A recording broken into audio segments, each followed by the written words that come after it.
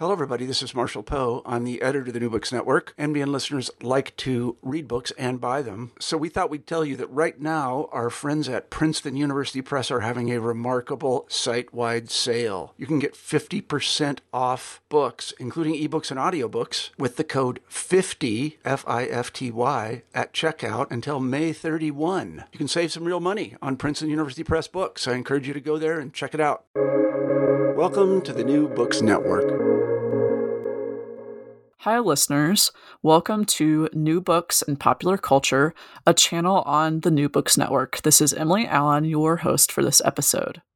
Our guest for today is Dr. Amanda Ann Klein, author of Millennials Killed the Video Star, MTV's Transition to Reality Programming, published by Duke University Press in 2021.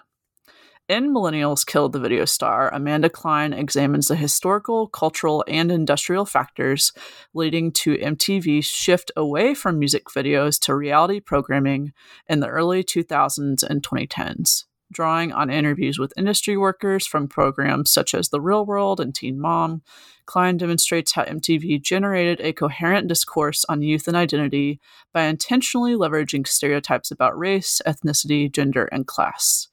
Klein explores how this production cycle, which showcased a variety of ways of being in the world, has played a role in identity construction in contemporary youth culture, ultimately shaping the ways in which millennial audiences of the 2000s thought about, talked about, and embraced a variety of identities. So our guest, Dr. Amanda Ann Klein, is Associate Professor in the Department of English at East Carolina University. So welcome, Dr. Klein. Hi, thanks for having me. Yeah, looking forward to our talk. So before we dive into the book, can you tell our listeners a little bit more about yourself? Wow. Well, I have been a professor here at ECU for about 14 years, which seems crazy. I got some chickens during the pandemic. I enjoy them very much. So that's been very fun. I teach film and media studies within an English department. But my work has also, as this book is focused on TV studies. My first book was on film and specifically the subject of genre and genre theory. So kind of jump around a little bit. That's really cool. Yeah, I know what you're talking about. We, in music studies, also deal a lot with, genre and genre theory. So common ground. Continuing with a little bit of background here, can you tell us a little bit about what the process of working on this book was like? How did you come to, in this journey, settle on this topic? Yeah, I think for most people with academic books, it is a fairly long process. So, with my first book, it had been my dissertation. So a lot of that work had been done. It was very structured, and I had 3 different professors reading and editing and giving me suggestions. But with your second book, you're sort of, out on your own. And so for me, it more started as some articles I had been writing. I'd been very interested in series like The Hills and Laguna Beach. And so I published an article in 2009 about The Hills and how storylines were both communicated on the show, but then also would appear in the tabloids when the show was off the air. So it was a way to kind of keep fans engaged and have them interacting between these 2 different platforms. And in that way, of course, tabloids and reality TV have always had this very synergistic relationship. So that was kind of my first scholarly inquiry into the subject. And then over the years, I had other projects. I was, finishing up turning my dissertation into a book. And, but then I kept writing about these topics. So I'd written a little bit about Jersey Shore and Teen Mom. And then eventually I was like, okay, maybe I should put this all together and see, what it is that MTV's doing and what happens when you think about all of these series together as a coherent production cycle, as opposed to just writing about The Hills or thinking about Jersey Shore. But there's something that happens when you think about all of them together, which is the genre studies lens in me that I'm using there. So. Yeah, it all came together. And we'll come back to that point too about kind of looking at it as a whole, bird's eye kind of view. I wanted to also ask you as well, Did you grow up watching MTV? Oh my goodness. Yeah. So I was born in 1976. I know it seems hard to believe with my youthful voice. But yeah, I mean, I remember when MTV premiered because I had an older brother. So he was very excited and we watched, the launch and we're very excited. It was on all the time. It was sort of ambient television, because of course this was back before, obviously the internet and everything else. And so, first of all, to have cable was very exciting. And then MTV was on all the time. It was 24 hours a day. You didn't really need to pay attention to it because it was just music videos. So, it really was this background for a lot of my youth, kind of like hanging out in the den with friends or, with relatives. So yeah, I absolutely was a huge MTV fan and continued to watch it as it's evolved, of course. That's cool. I'm always interested, like from a personal basis, what brings people to, their topics. So I just was curious. And shifting gears back to a point you just made, sort of that you get at in the introduction, you say that, quote, Millennials Killed the Video Star offers a major intervention into discussions of MTV's prolific output of reality programming created for millennial youth audiences, and that it is the first book to examine the successful group of reality TV series as a coherent production cycle. So like you were just getting at a few minutes ago, what do you think sets your book apart from other research on MTV shows by looking at it as, this cycle? Well, so if you would go and look for scholarship written about MTV, it is mostly concentrated on its years as a music video channel, because obviously that's a very rich area of study. And there's a lot to talk about and kind of, how music videos make meaning and all of that kind of stuff. So, there's a great book called I Want My MTV, The Uncensored Story of the Music Video Revolution, which is kind of an oral history collection of interviews. And then Jack Banks actually wrote a really great book called Monopoly Television, MTV's Quest to Control the Music. But again, these really stop before you hit its focus on reality TV. So there isn't anything out there that talks about the reality shows. Now, there's been, lots of scholarship on individual, TV shows by themselves or as articles. But yeah, no one has kind of brought them all together. And so the purpose of this book was to see, not only why MTV stopped playing music videos, why has it become, why did they drop the music from music television? But also, what was MTV trying to do with its audience? What did it see in its audience that made them create this kind of content?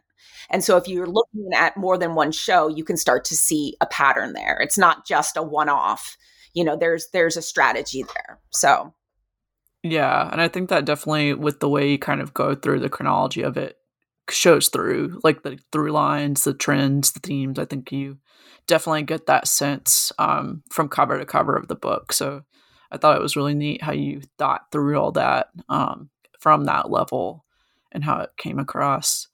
And going back to the audience's point that you made too, in chapter 1, you present this history, first from that 1981 point to 2004 as a way to, quote, contextualize MTV's understanding of youth audiences of the 1980s, the so-called Generation X, versus its understanding of audiences of the 2000s, the so-called millennials, end quote. So how did this programming at that time reflect youth culture of these two generations?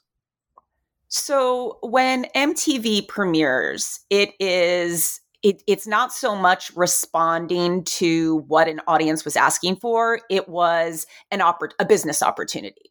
So, cable was kind of a new technology. More and more cities had access to cable. So, if you were looking to cash in on that, then, you would say, okay, what kind of cable channel do I want?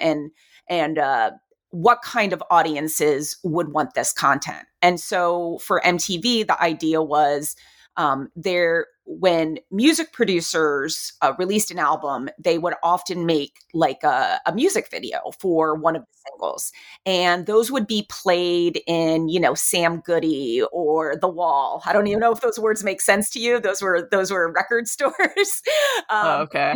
Yeah, see, I'm glad I'm glad I explained that. So you'd go into shop for your CDs or cassettes, and there would be, a screen, and they might be playing, a Duran Duran video or something like that. But that was the use for these, music videos. And so MTV was basically founded on the idea that they had free content. Because the record producers, they had no other use for these videos, so they were like, yeah, sure, free promotions for our artists.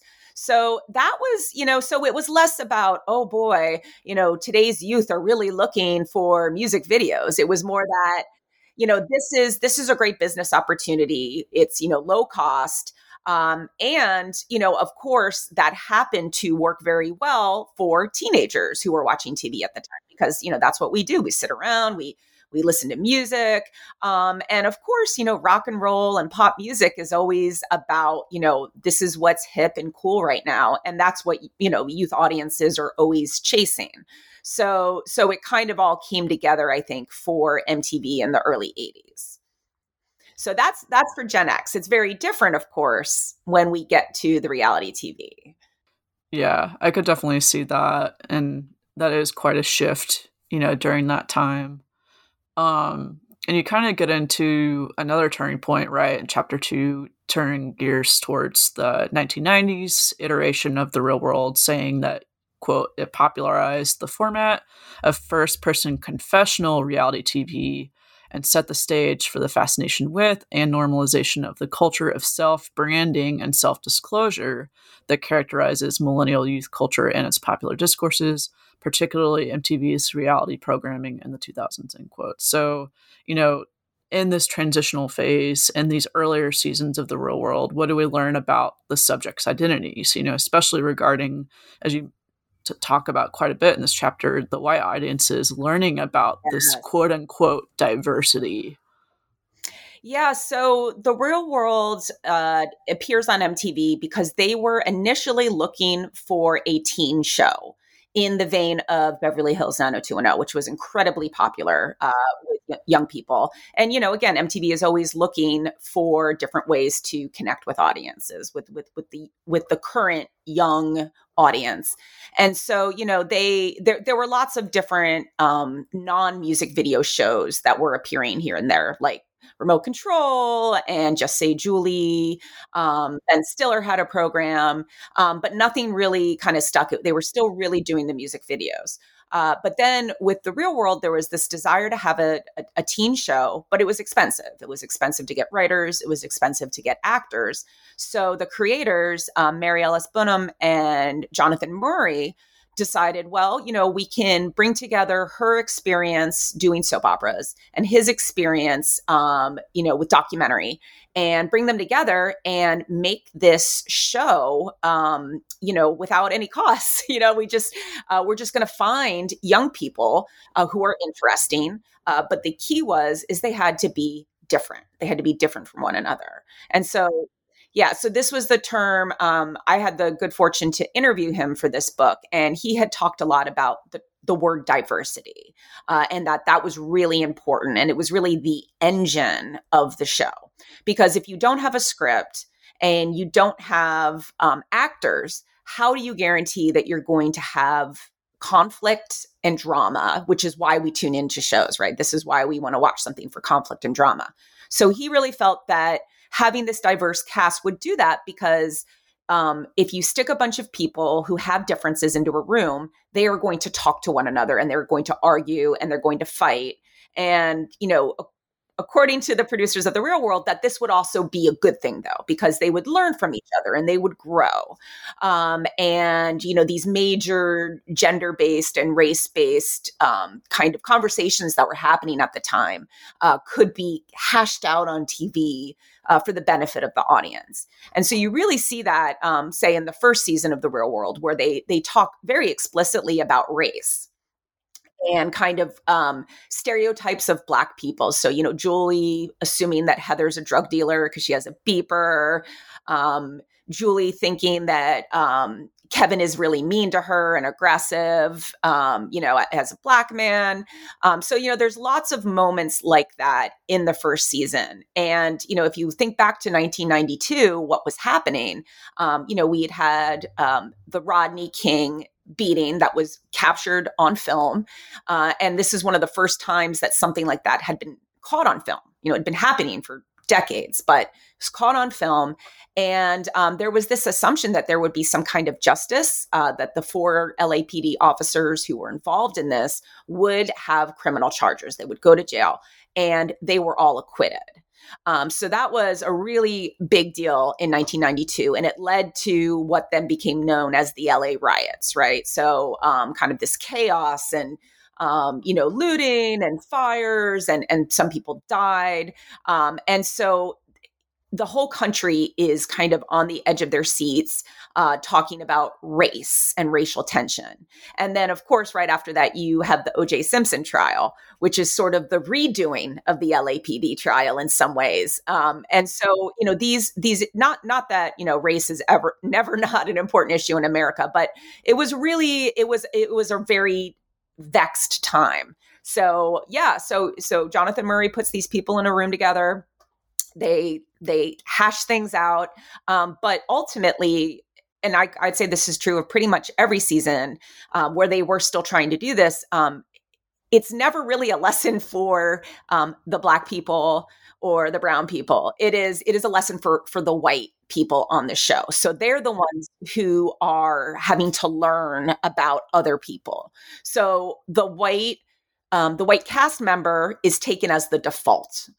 And there is an assumption that is the audience as well. And it's a correct assumption. MTV targeted white suburban kids. That was in there. That was not like a secret. It was very overt. They felt that was what their market was. And, they famously didn't play Michael Jackson when he was incredibly popular. It took time for them to realize, yeah, we should probably put Michael Jackson videos on here. Right. So the Real World, although they did have these kind of intense conversations, it ultimately was this learning experience for the white cast member who gets to be educated. But, no one in the audience who was not white was watching that thinking, aha, I've learned something about racism, right? They live that. That's their life. So you see it kind of happen over and over again. But then eventually they're not very concerned with even having those conversations. So right around the Las Vegas season, you see a strong transition to really just a Girls Gone Wild type aesthetic. So because that was also really, really popular at that time. Like right around 2000 something. I don't have the date in front of me, but And so the main draw then is drinking heavily, making out, having sex, getting into fights. Not necessarily, though, because of racial difference or because of gender inequity or sexual orientation. It's kind of just about like Girls Gone Wild, really. So that's kind of where the Real World had gone. But in its first probably 8 seasons, there was this attempt to kind of have these conversations, even though, again, they really did center on white people.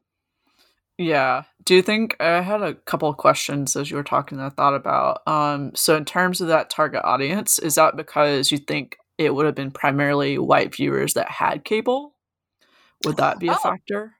Yeah, so that's part of it. So certainly they were thinking about which households in America would have had cable.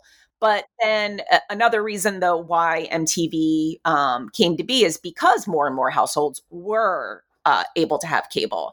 I think MTV, when it was founded, they thought of, well, if we're showcasing music, what kind of music are we showcasing? And they felt that rock, first of all, they saw rock music as white, which is its own problem, but that's where they felt their money was. They and it's not surprising. We see this in a lot of culture, that there's an assumption of a white market and a white audience.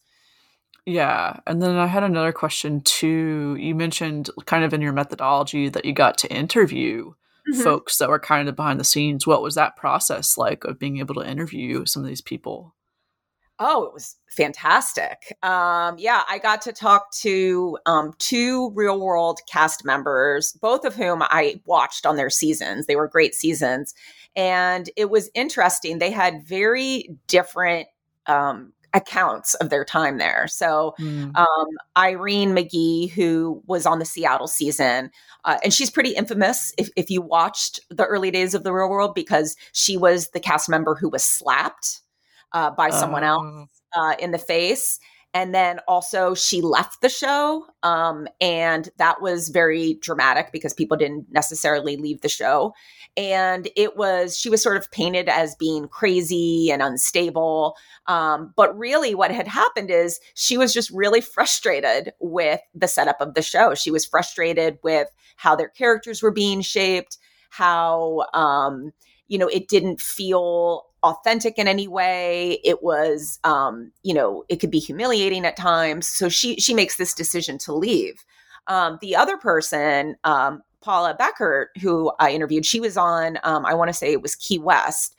And her experience was that being on the show and having a camera on her all the time forced her to deal with some major psychological issues that she was dealing with: alcoholism, an eating disorder. She was in an abusive relationship. And she said that being on the show, seeing all that depicted, seeing how people reacted is why she was able to get her life together. Whether or not that's really the case, but that's how she sees it. So, I think the people on the show all have, just like people everywhere, had very different experiences.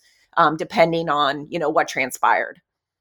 Yeah, that's really interesting to kind of see that backstage sort of component of that from those interviews. That's really cool that you kind of got to carve that out as well.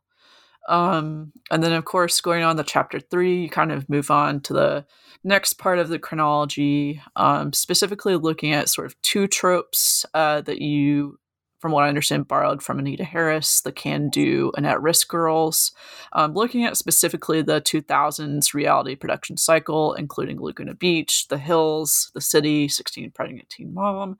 So in this, cycle here, what do these shows reveal about white girlhood, going back again to that, target audience? So this is also the moment when MTV kind of goes all in on reality programming, right? So there had been a few attempts. There were shows like Rich Girls and Sorority Life and Made and True Life. Those were reality based. But Laguna Beach was this massive hit. So that's kind of when MTV realizes, we're gonna keep making shows like this. In terms of being a girl, specifically being a white girl at this time, there was a lot happening culturally with stars like Britney Spears and Lindsay Lohan and Paris Hilton, and that's a whole other conversation for another day. But you see, there are these images of white women who are, well dressed and wealthy and partying and having a good time. And there's this kind of dynamic of, both rooting for them and thinking they're fabulous, and also really enjoying seeing them fall from grace. And so, all those pictures of, Lindsay Lohan passed out in her car, or Britney with her shaved head, taking an umbrella to a car.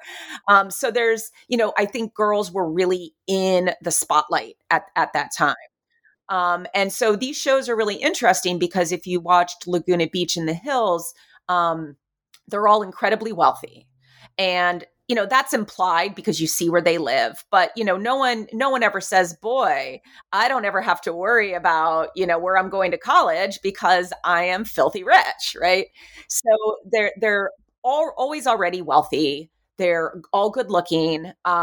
the shows are filmed in such a way that they're not caught unawares. So if you think about the real world, you might catch someone waking up hungover and kind of stumbling out of a room. They're going to get caught doing things that they don't necessarily want to see on camera. That does not happen on a show like Laguna Beach or The Hills. They generally always know when the camera is coming. That's why they look great all the time, because they've just gotten their hair done and they've touched up their makeup and the lighting's great. And they film it like it is a scripted show. So that's another thing that happens. When Laguna Beach came out, a lot of people were like, wait, is this a reality show? What is this? What is this thing I'm looking at?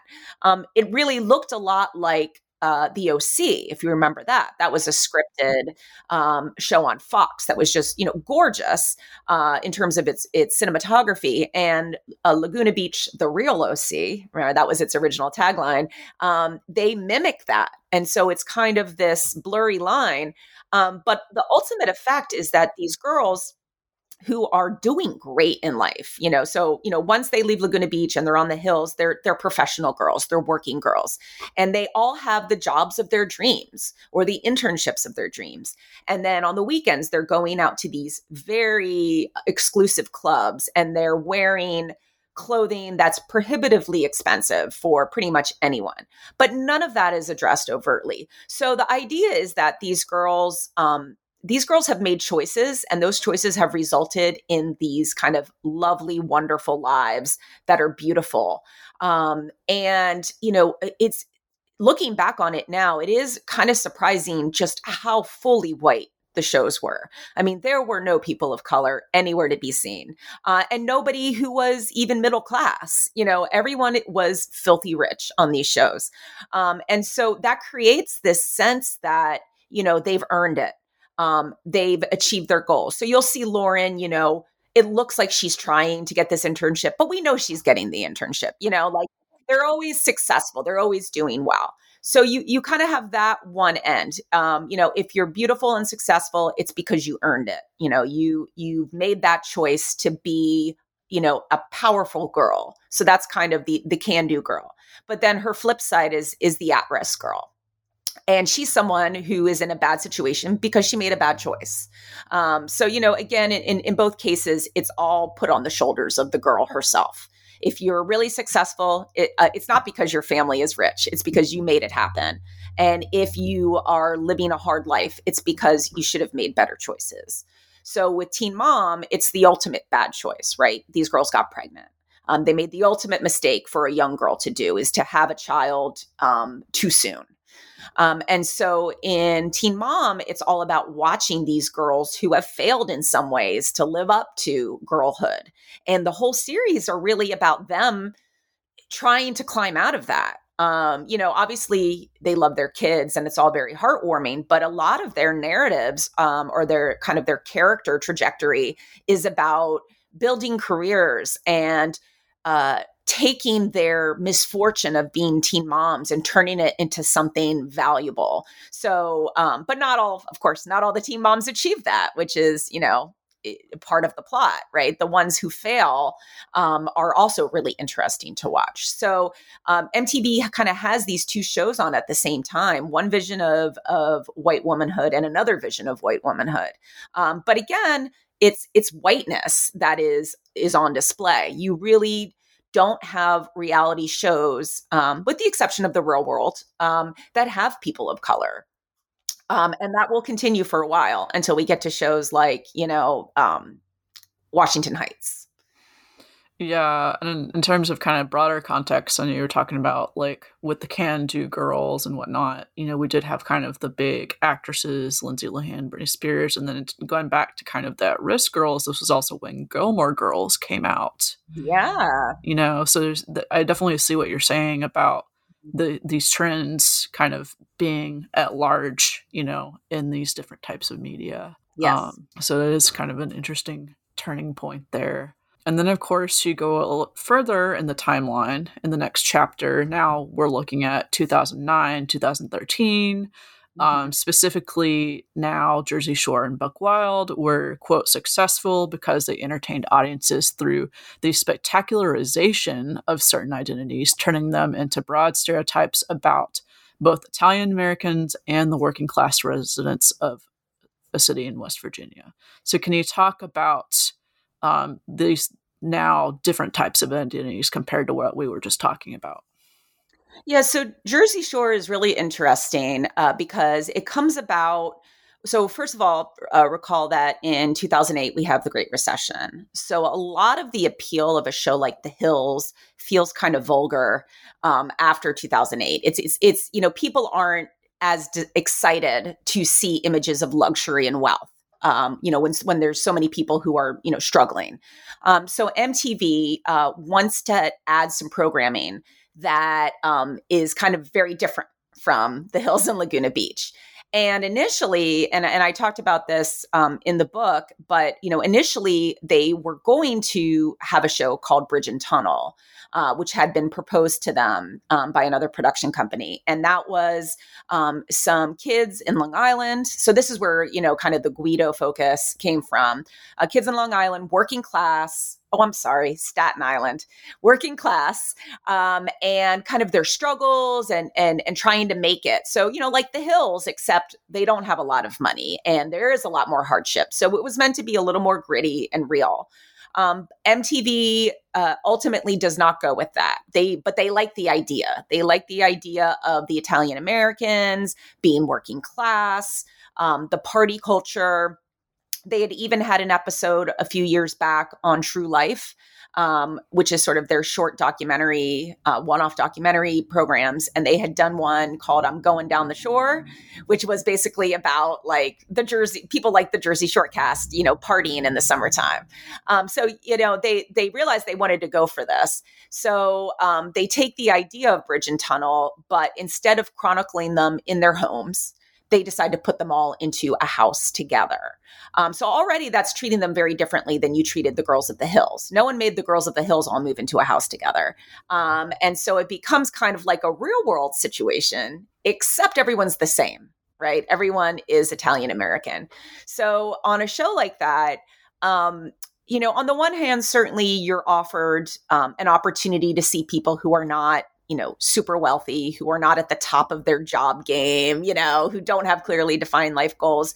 But also it's really about mockery and kind of laughing. Now, granted, I think the people on Jersey Shore were very happy to participate and were in on the joke a lot. I think the situation, Mike, was very savvy about how he handled the show. He came up with all these catchphrases. He understood this is how reality TV works. If I'm going to be a star on this show, I'm going to make everything very clear and codified, so how do I look the way I look? It's because of GTL, Gym Tan Laundry, right? So things like that. And he's, he knows exactly how well that's going to play.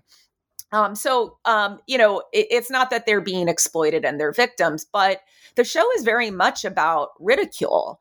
And at the same time, it's about finding different ways to understand whiteness.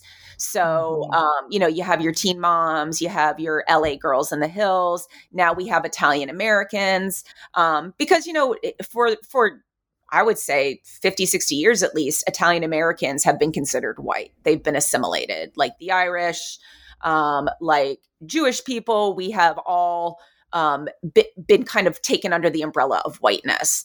And so these shows kind of parse that back out. So on the one hand, you have Jersey Shore, and then they attempt to replicate that with another show called Buck Wild, which is set in West Virginia. And just as the people on Jersey Shore self-identify as Guidos and kind of embrace a term that's usually derogatory, the Buck Wild cast really embraces the term redneck. And they kind of see it as a badge of honor. And again, it's this attempt to take a white identity and make it kind of specific, and not just specific, but as something to kind of hold on to and have pride in some ways. So you see MTV kind of providing a sense of identity to its white audiences who were, maybe feeling that there was nothing interesting about them. So we see that conflict in early Real World seasons where the white characters are sort of like, I'm boring, I'm white, and not being able to understand, what it means to be white and how that impacts the world around them and how it's shaped their lives.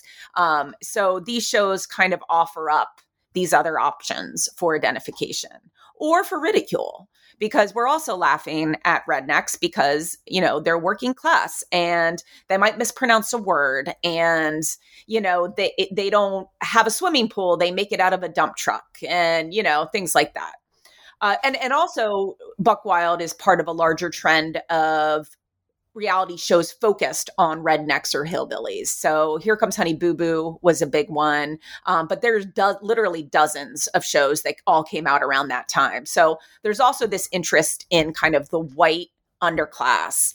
And again, I think that probably has a lot to do with the Great Recession and with a sense of kind of anger felt amongst working class white people, and the sense that, they were not only suffering financially, but that they didn't really matter in terms of representation.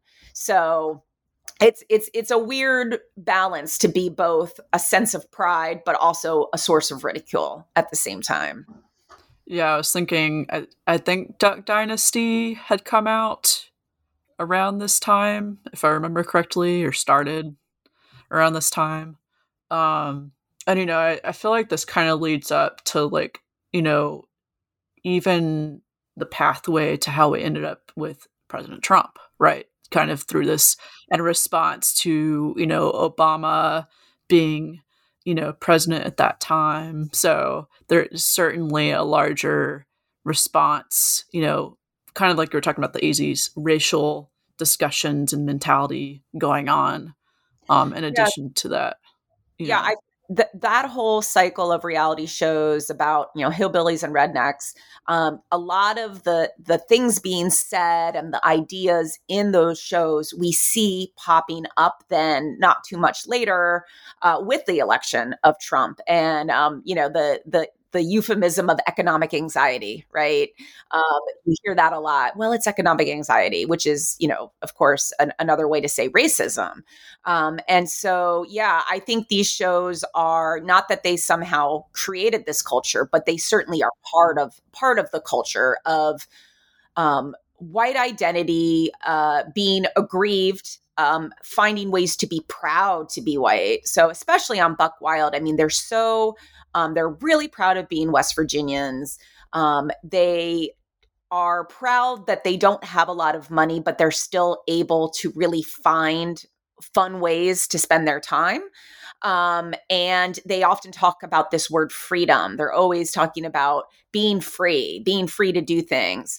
And that feels a lot better than saying, the oppressive economic structures in which I live are preventing me from feeding my family, right? You can say, no, I'm free to do what I want. I love living out here. And I love that, I made a dump truck swimming pool to hang out in, and I wouldn't want to be in a different kind of swimming pool. So I mean, you can really see these ideas percolating. And for a long time, people, were told that you're not supposed to talk about those things. But of course, as we know, it really got unleashed. It was always there, but it got expressed really openly with Trump. Yeah, it was a mirror of what was going on at that time. I also thought it was interesting in the next chapter too, you kind of did something quite different from the other ones, and you looked at two quote unquote failed series on MTV, Washington Heights and Virgin Territory. So can you talk about why those weren't as successful as some of the other shows you discuss? Yeah. So, right. So the other shows were all incredibly successful. The Hills, Teen Mom, Jersey Shore, and Buck Wild was successful, but it was canceled because the main character died in a tragic accident. Otherwise, that show would have continued. They had even started filming season 2. So you would think, okay, MTV has found a formula. You take young people, they have a very specific kind of identity, and the show will focus on that. and we'll be successful. So you look at a show like Washington Heights, and it is about Dominican Americans living in the Washington Heights neighborhood of New York City. And unlike a lot of the other shows that we've been discussing, this was one that kind of came prepackaged to MTV. So it was pitched by the kids themselves. One of the cast members was had this idea and brought it to MTV. So first of all, it's different in that sense, in that they're kind of doing more defining of what this is.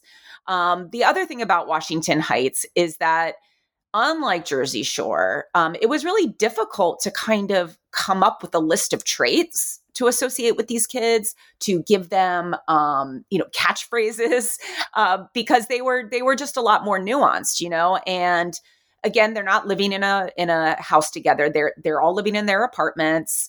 It had almost a real world feel to it, in that they were all trying to make it in various aspects of the entertainment industry, acting, music, art, things like that. So, but ultimately, it was canceled. It had one season and it was canceled. And ultimately, my rationale, the reason why I think it failed, is because it was non-white kids who are not stereotyped. And so there was no way to kind of stick them in a box and talk about the shirt before the shirt, or, the rednecks, there was no ability to pigeonhole them. And so, the people who were watching, the white audiences who were watching for that, were disappointed. And then if you were watching to see yourself represented, from my research, a lot of the Dominican American community did not like the show. And they felt that, so it was both too much and not enough, for the audiences. So, yeah. So I feel like it really shows what happens when MTV tries to present, in their reality shows, to present cast members who are not stereotypes of their identity. It wasn't appealing. And then a similar thing happened with Virgin Territory, which I loved. I think I was the only person who watched it. But it's this crazy idea where they just found a bunch of teens and people in their early 20s who were virgins, and they agree to go on this show and talk about it. And then essentially they are a part of the show until they either lose their virginity or decide that they're going to remain a virgin. So as long as they're in that sort of weird zone of, am I going to have sex? They're on the show. And then they leave the show after that decision is made. So there's always 4 of them being documented, but the characters come and go throughout. And it's also one of the few MTV reality shows that depicts people who are not white. So, the real world does that. But there were not a lot of shows, as we've discussed. So, you have white kids, Black kids, Latinx. Also, you had a gay character. So his virginity was discussed as well. And again, in all of these cases, I don't think they really were stereotyped enough to make it resonate and to make it interesting. And so, so I don't think MTV ever plans to make another season of that. That came out probably, like 7 years ago now. But it was really interesting take on their attempts to look at identities, because they were trying to find, people who identified as virgins and made virginity kind of their central character trait. And some of the people, some of the people talked about it. So one girl had a long-term relationship, healthy, nice relationship with her boyfriend. They've decided they're going to have sex finally. And she's really worried. She's like, if I'm not a virgin, what am I? People are going to call me a slut if I'm not a virgin. So, especially for the girls, it was so kind of tied in with their self-worth and their belief that by being a virgin, that somehow made them, more morally acceptable. And so, you hear them kind of debate those things. So I found Virgin Territory to be very interesting. And you also learn a lot about about what young people think about romance and what makes something romantic. And so roses and candles and things like that. But yeah, but that ultimately did not go past a single season. Yeah, it's interesting that one case study you just mentioned compared to, like, say, the earlier ones about the at-risk girls, like Teen Mom and 16 Pregnant, like kind of pivoting those against each other, how different that is. Wow. Yeah, it seems like then, like, looking at these different cycles, MTV is very much aware of, like, shifting with the times, with these shows, not trying to repeat itself too much in terms of scope, which I think is interesting. Well, they're also, what they've been doing recently, though, is they've been trying to reboot or reimagine some of these shows. So, they briefly brought The Hills back. It was, I think one season called The Hills New Beginnings. They not rebooted, but they started a new season of Jersey Shore for Jersey Shore Family Vacation. But then they also started making kind of slight replicas of those shows as well. So Floribama Shore is a great example. That was sort of their attempt to recreate the Jersey Shore idea, but the identity was kind of roughly Southern. I couldn't quite pinpoint what they were going for, but I think everyone kind of identifies as being Southern on that show. Yeah, and Southern and kind of ready to fight. And then there was Siesta Key, which is in Florida, but it's basically the hills in Florida. Rich kids. And I think they had one person of color on that season. But the difference with, which I thought was really interesting with Siesta Key, is you do see their problems a little bit. You see them struggling to get into graduate school and law school, trying to find jobs after college, and I think that's where The Hills really had a disconnect because, a lot of the millennials who were watching that show and then graduated from college found that they couldn't get any jobs. And they certainly couldn't get a job that was related to, what they truly wanted to do. But on The Hills, it was just very easy. And so Siesta Key, you do see some of the characters struggling a little bit. And I think that's more reflective of, an awareness that this is more the reality, right, for young people on the job market. And then there was Young and Pregnant, which is the same producers of Teen Mom, but it's basically a new cast. And I think that was a slightly interesting variation because for the first time, they had a transgender cast member who was part of a couple. They had interracial couples. And there was definitely a more overt discussion of gender than we had in Teen Mom, like a recognition that it is the girls who are doing this, who are taking care of the kids and who have the pressure to. Whereas in Teen Mom, I think it was just taken as a given that a lot of these girls were on their own and it was all about the girl. And if the father came in and out of the picture, whatever, that's part of the drama. But I feel like you kind of hear those conversations more, kind of more realistic conversations in Young and Pregnant. So MTV is definitely attempting to revive some of that a little bit. I was kind of thinking, and there's so much about these shows that are always reflective of their time. And obviously, like you said, the ability to talk about these things more openly is very much part of our present moment. But I was also thinking about the sort of recycling of old media trope. Does Netflix have anything to do with that in terms of how it's been on the rise and, and bringing old shows back or reviving, old shows like that? Yeah, I mean, I think Netflix is definitely part of it. The fact that you can, suddenly access dozens of seasons of other shows. Although I will say MTV has been really tight on keeping those shows wrapped up. I think, but recently, I think a lot of MTV shows have ended up on Netflix now. So it'll be interesting to see what that does. For a long time, and I only know this because of the book and trying to find stuff, it was really hard to get your hands on old episodes of anything. MTV be very strange about what was available on its website. And, you could buy the box sets of some of these, but, do you really want like 6 seasons of Jersey Shore on DVD? So I was trying to avoid stuff like that. But yeah, so that's certainly part of it. I think the other big factor is that we are definitely in a moment culturally where we're doing a lot of rebooting and remaking and sequels and expanding kind of pre-existing cinematic and televisual universes.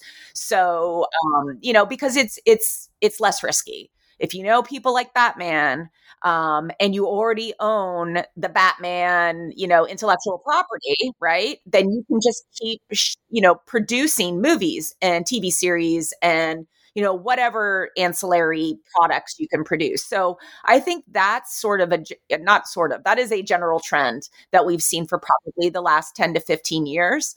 Not that, there have always been remakes and sequels and reboots and everything else. We've always had those things, but it's definitely been on the rise. And that has a lot to do with, it's just so expensive, to make movies. It's so expensive. There's so much risk involved. And so anything that's going to mitigate that risk is going to be employed. So yeah, so I think MTV's attempts to reboot and remake things is absolutely part of that. But I also think you're right that these streaming platforms have made viewers more interested in older shows and might make older shows ripe for rebooting or remaking. Mm-hmm. Interesting. Yeah, I was wondering about that. I definitely see what you're talking about for sure. Because yeah, I would agree, like the last 10 years or so. But thank you so much for talking with us today and sharing all your wisdom with us here on New Books and Popular Culture. As we wrap up, let me also ask you this. What other projects do you have in the works?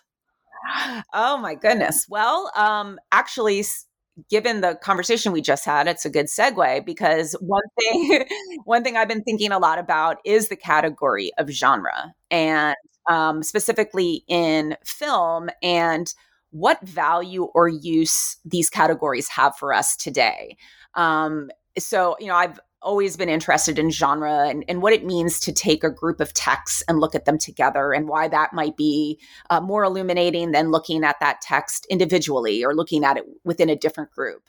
But genre theory and genre studies within film, as we get into, this trend of, increasingly, remade and rebooted texts, it makes, I've been asking myself, what use is genre today? And why is it still valuable to think in terms of, this is a horror movie, as opposed to say, this is another sequel of the Annabelle franchise, or another sequel to the Purge franchise, which I love, by the way. I love the Purge franchise.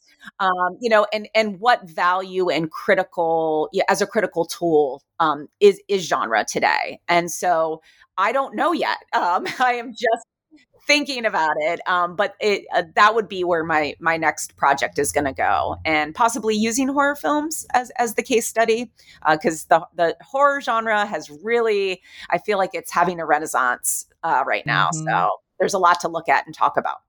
Oh my gosh, that sounds so exciting, and also really useful for how muddy, like you said, genres mm-hmm. are right now, especially with technology and whatnot. So that'll be really useful scholarships. I'm looking forward to reading more of that. I hope so. We'll see. 10 years from now, hit me up.